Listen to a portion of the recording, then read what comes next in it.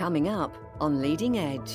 Once we start thinking in a sustainable way, there's a recognition that you create additional risk by behaving non-sustainably. So it's a case of thinking about risk in a slightly different way, not just in terms of finance, but the future of the world that we're living in. This is Leading Edge, a Henley Business School podcast. Welcome to Leading Edge from Henley Business School. I'm Thomas Mason. In this third series, we're discussing topics as varied as when to hit the off switch if you're suffering from techno stress, how the pandemic has caused a great reset in customer expectations, how to create the right kind of digital disruption, and why we need to slow down if we want to achieve lasting change faster. Today I'm joined by Carol Paget, who's a Professor of Finance at Henley Business School and the head of the ICMA Centre, which is sponsored by the International Capital Markets Association. Carol introduced the teaching of corporate governance and ethical finance at the centre and has recently taken a particular interest in sustainability, which makes her perfectly qualified to take us through today's topic, sustainable finance. Is green the new black? Carol, hello there. Hi Thomas, good to see you. Good to be with you. And just to make clear to our listeners, we've saved a bit of our carbon footprint by doing this as a virtual recording, not so many miles to London and back into our studio. So great to have you here down the line. And maybe just to start us off, Carol, it's a big topic, this one, a big meaty topic, sustainable finance. How do we define that? Okay, that's a good place to start. The standard definition of sustainable finance, and I'm saying standard here because it's used by organisations like the European Commission, is that sustainable finance is all about making financial decisions taking account of environmental, social and governance considerations. So I'm sure some people have already come across ESG investing, environmental, social and governance investing. And that's been around for quite some time now. But the thing which makes sustainable finance slightly different is that it focuses more on the environmental or the sustainable aspect rather than the social or governance aspect of financial decision making. Yes, this word, isn't it? This phrase, ESG. So just to be clear, that's what environmental, social, governance, and those are three factors on which green finance is effectively measured these days. And that's a big new area of investing, isn't it? It is, but it's growing very rapidly. And I think in the future, we're set to see far more emphasis on it.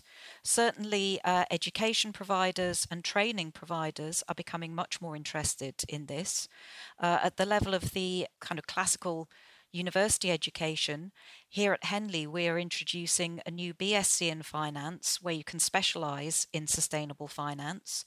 And then in the training world, providers like the CFA Institute, that's the Chartered Financial Analyst qualification, they're building more and more ethical or sustainable finance into their qualifications.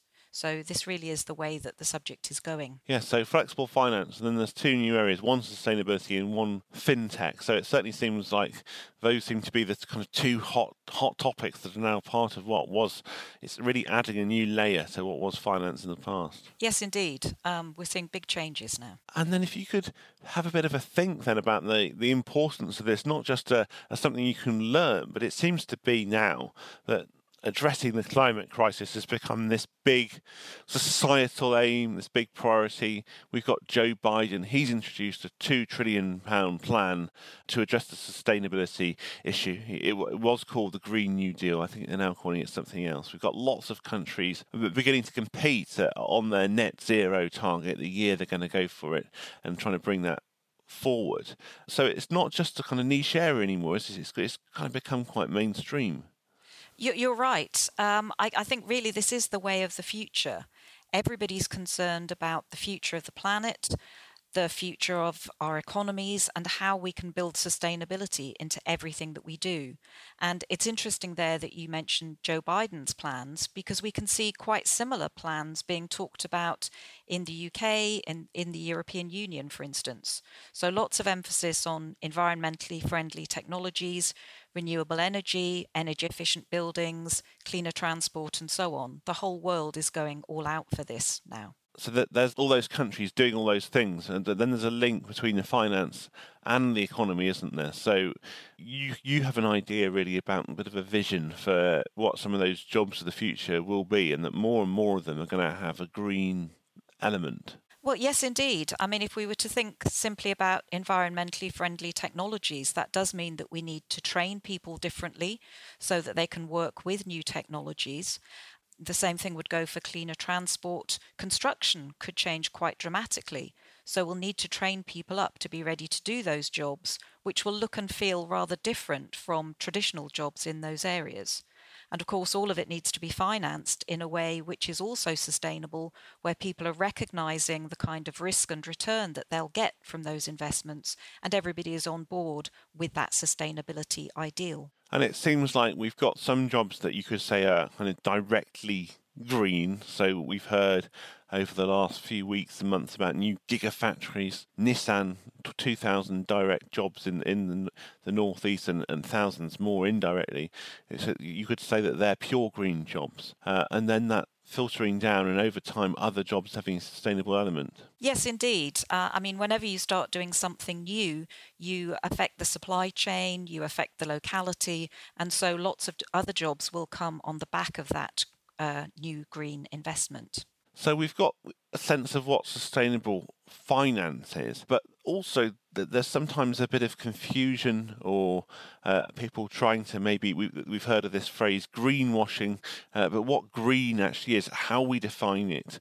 There's this tension between what is genuinely green and what is an attempt at perhaps box ticking by some organisations. So maybe you can help us with your definition of what green really means. Okay, I'll do my best. There are lots of definitions out there of what green is. Certainly in the investment space, we're becoming more and more used to talking about dark green versus light green investments. So basically, any investment in an activity which is genuinely concerned with the environment. So for instance, that gigafactory you're talking about, or building a wind farm, if you're investing in that, that would be a dark green investment. But then the shade of green gets paler and paler as you start to move away from that into the periphery. Or for instance, if you're just talking about investing in a company which is using carbon offsets, that would be less green than somebody who's investing in technology which reduces the carbon footprint. Yes, so I like that dark green versus pale green. And there's also a bit of the way that investments are screened, and we may see this if you start trying to take a bit of control of your money. There's a sort of negative screen, and that was step one, if you like, and that's when you get rid of these sin stocks. You divest from. And not necessarily everything about these companies is bad, but you get rid of oil and gas, tobacco, so BP, Shell, British American Tobacco. A lot of sustainability funds get rid of things like alcohol as well. And then that's step one, so it's a negative screen, and then you have a positive screen, which is when you're trying then to actually find some genuinely good companies, and that might be things like a wind farm. Those sorts of companies. So it's a good criteria. Are there some different companies that are actually trying to set a bit of a standard here to do a rating on how green some investments are? Yes, and I think part of the problem, though, is that there are lots of different standards available, or the standards themselves are just emerging. And there is a lot of interest in the finance industry for trying to unify these standards. I mean, for instance, at the moment, Morningstar is quite highly regarded in terms of the way it rates investments.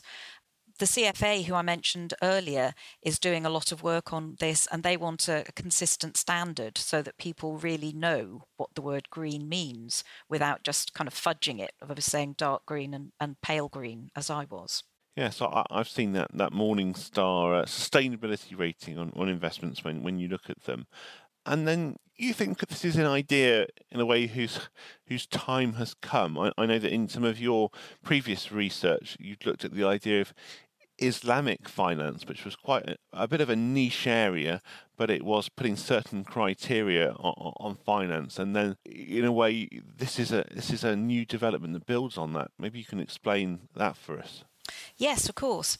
Islamic finance, as I think many people these days know, is based on the idea that you shouldn't charge interest.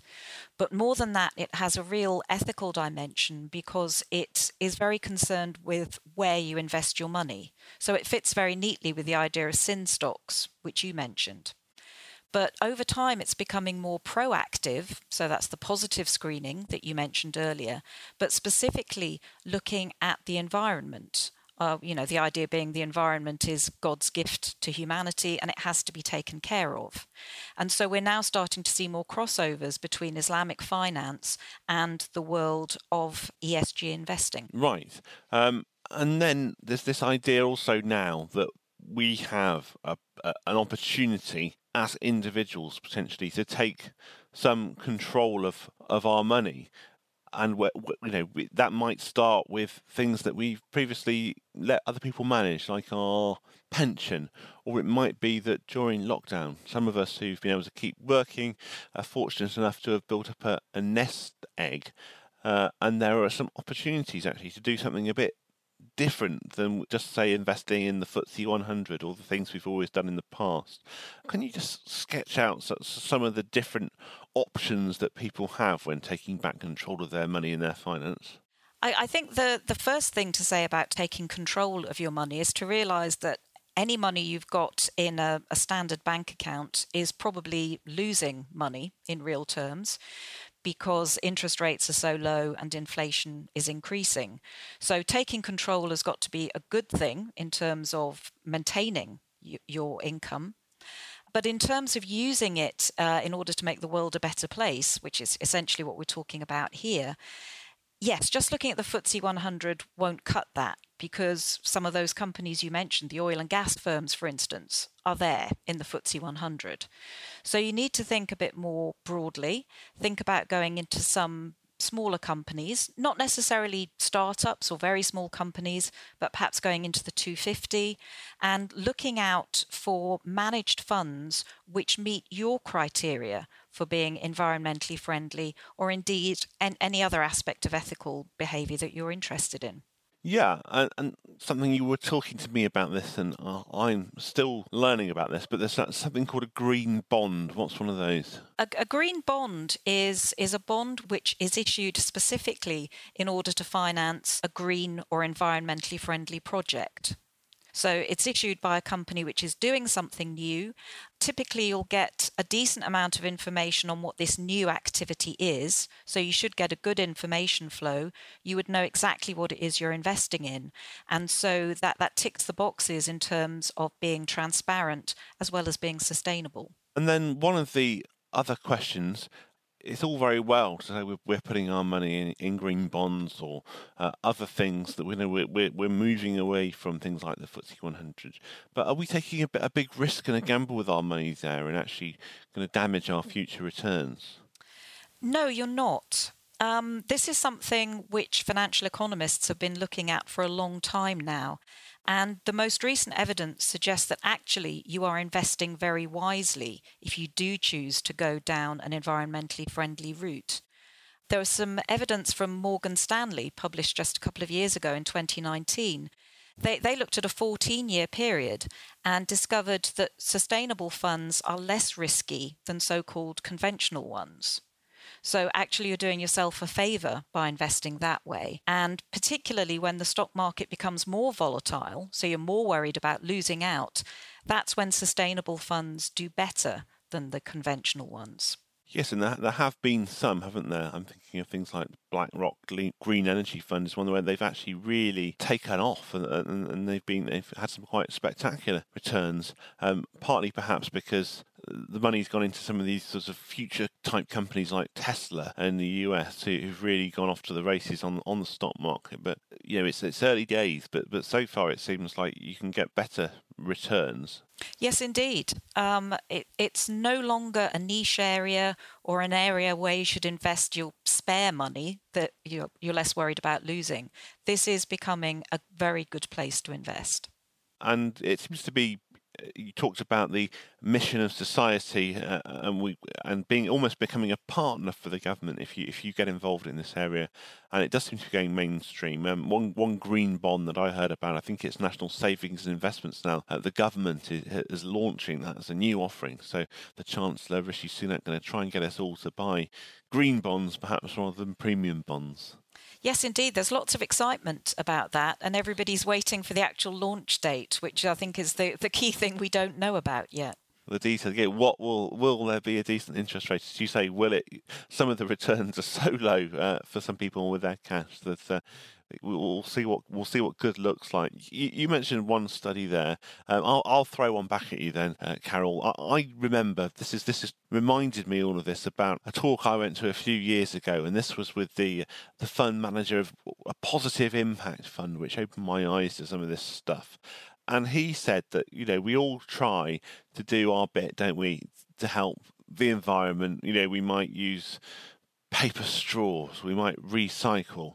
And he came up with this really rather arresting statistic, which was that, if we put our money into sustainable investment, the good one, not just the negative screening one, that's going to have 27 times greater effect on solving the crisis than if we take shorter showers, if we take fewer flights each year, if we take the train rather than the car, and if we eat only one piece of meat a week. So while we all try and do our bit, that argument, and this was from a company called Nordea Invest, he was quoting, that argument really is not exactly forget all that stuff, but we could have a lot more impact just by redirecting where our money went. I know, it's fascinating, isn't it, to start thinking of it in those terms.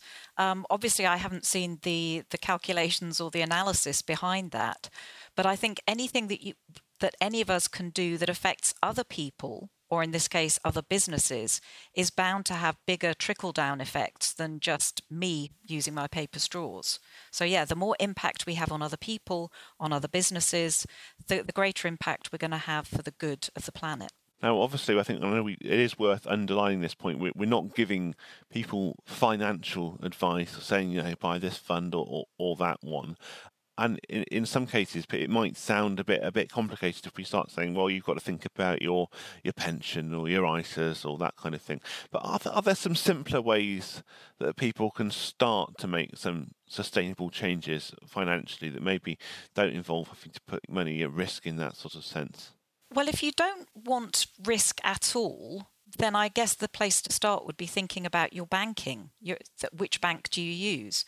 So you could go to a website like the Money Expert website, which ranks banks according to whether or not they are ethical.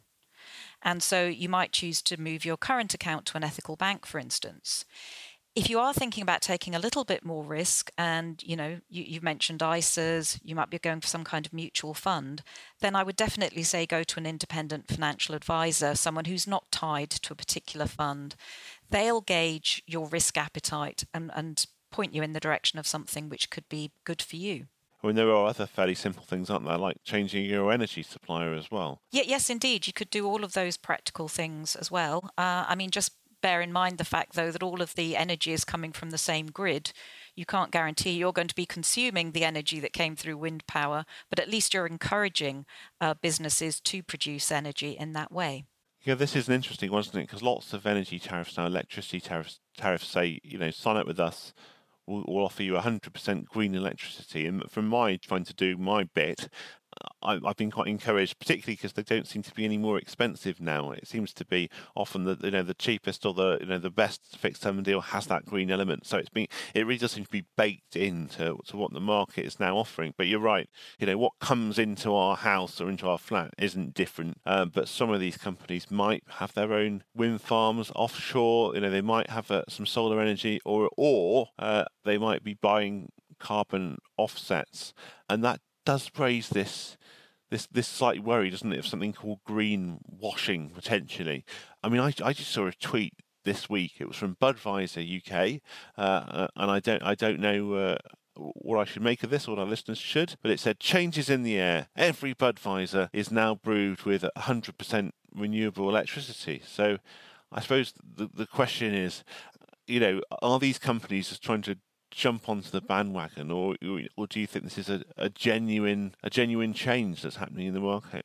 I think there are certainly some companies who are trying to jump on the bandwagon. I don't know enough about that particular one to know whether they are, for instance, generating their own energy and using it in production. But I think it's something that we as consumers and as investors need to be very careful of and actually check out the claims that companies are making. Yeah, I think there was another one, Brewdog, the craft brewer. They now reckon that they've gone carbon negative. So if you enjoy a beer, you can save the planet at the same time. I mean, I know, for instance, that in their case, that they're building a whole new forest in Scotland and trying to, preserve some peat bogs and things like that. So there does seem to be something behind the rhetoric, but as you say, it's a question of doing your own research, really. We mentioned the idea of risk, didn't we, Carol? Do you think that some consumers are more likely to take the sorts of risks that might include going green in their investments than others? I'm certain that is the case. We all have very different attitudes towards risk, that's for sure. Some of my colleagues have worked particularly looking at gender differences in terms of being willing to take risk. And it's now accepted that women are more risk averse than men. But as you said earlier, we're not really talking about risky investment here. If you're investing in sustainable investments, then you're not taking on more risk. Why do you think it's not risky, just because the money is being employed in something that's kind of long term or has the planet at its heart? I suppose just because something's green doesn't mean that there's no risk. No, nothing is ever without risk, that's for sure. But if we're talking about a portfolio of green investments, then that is no more volatile than a portfolio of sin stocks, if you like. So you're not taking extra risks by getting into this.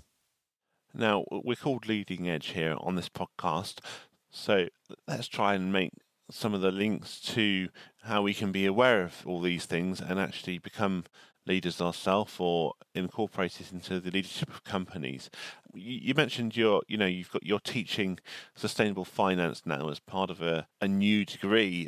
What sort of things will one of those students have to tackle so they say they pass their module in sustainable finance? What are they going to get that they have to learn about now? What you're going to have to learn and get to grips with is a slightly wider definition of risk.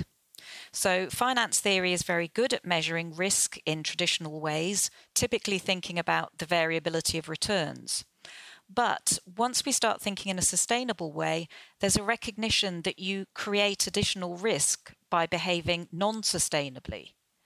And if you're creating additional risk by behaving non-sustainably, that means that all of the sin stocks and so on are actually, they have to create lots of extra return to compensate for that risk.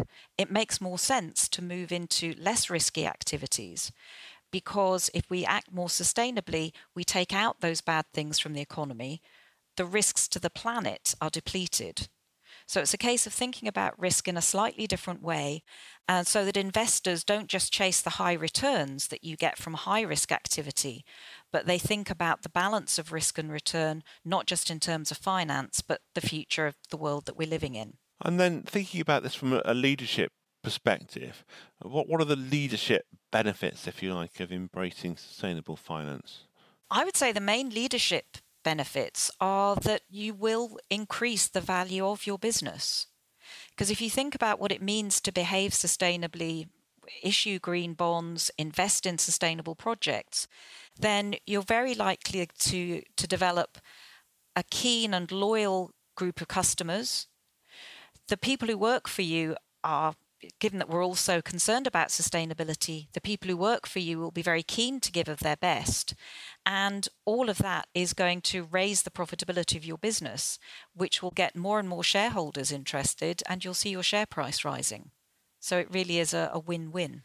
I guess that's a pretty good start if this business is successful, and by extension, I suppose if we've mentioned the $2 trillion, for instance, going in from the States, there's got to be a whole load of new jobs in this area. So if you want to be a leader of the future, then it's probably a good idea to think about how you can be a green leader of the future.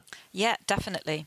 That is where those future leaders are really going to score and do well. Great. Well, that's green finance. Lots to think about there. There's a question we're asking everybody here on Series 3 of Leading Edge, and that's, we're entering some kind of new normal now. We know nothing is for certain, as you say. We can't get rid of all the risks. But thinking about what you've discovered during the pandemic or while working from home, is there one tip or trick for us, something you're going to keep doing, and what's one thing you can't wait to stop having to do? Okay. In terms of what I'm going to keep doing, I am going to think far more consciously about why I travel. Typically I find myself taking sometimes short, sometimes long journeys to go to a meeting that lasts an hour. So I'm going to cut that out because I know now that I can do it online, and that's far more efficient and it's more sustainable. And in terms of what I'm going to stop doing, I do look forward to not working at home, because I'm very fortunate to live a very pleasant half-hour walk from my workplace, and I'm looking forward to getting back into that and to getting back into my office where I can see people. Very nice. So walk to work where that makes sense, but stay at home and stay online where it can save you a car journey. It's very interesting to see that you've baked in sustainability to your routine, and if the pandemic has made you that bit greener, then I guess that can only be a good thing. So Carol Paget, it's been a really fascinating conversation. Professor of Finance at Henley Business School, Carol Paget, thanks very much for joining us here on Leading Edge. Thank you. It's been a pleasure. Next time on Leading Edge. So I think as well as value, the other aspect is, are these companies easy to do business with? We know that ease of doing business drives advocacy, value for money and loyalty. So the companies that are really easy to do business with, we keep going back.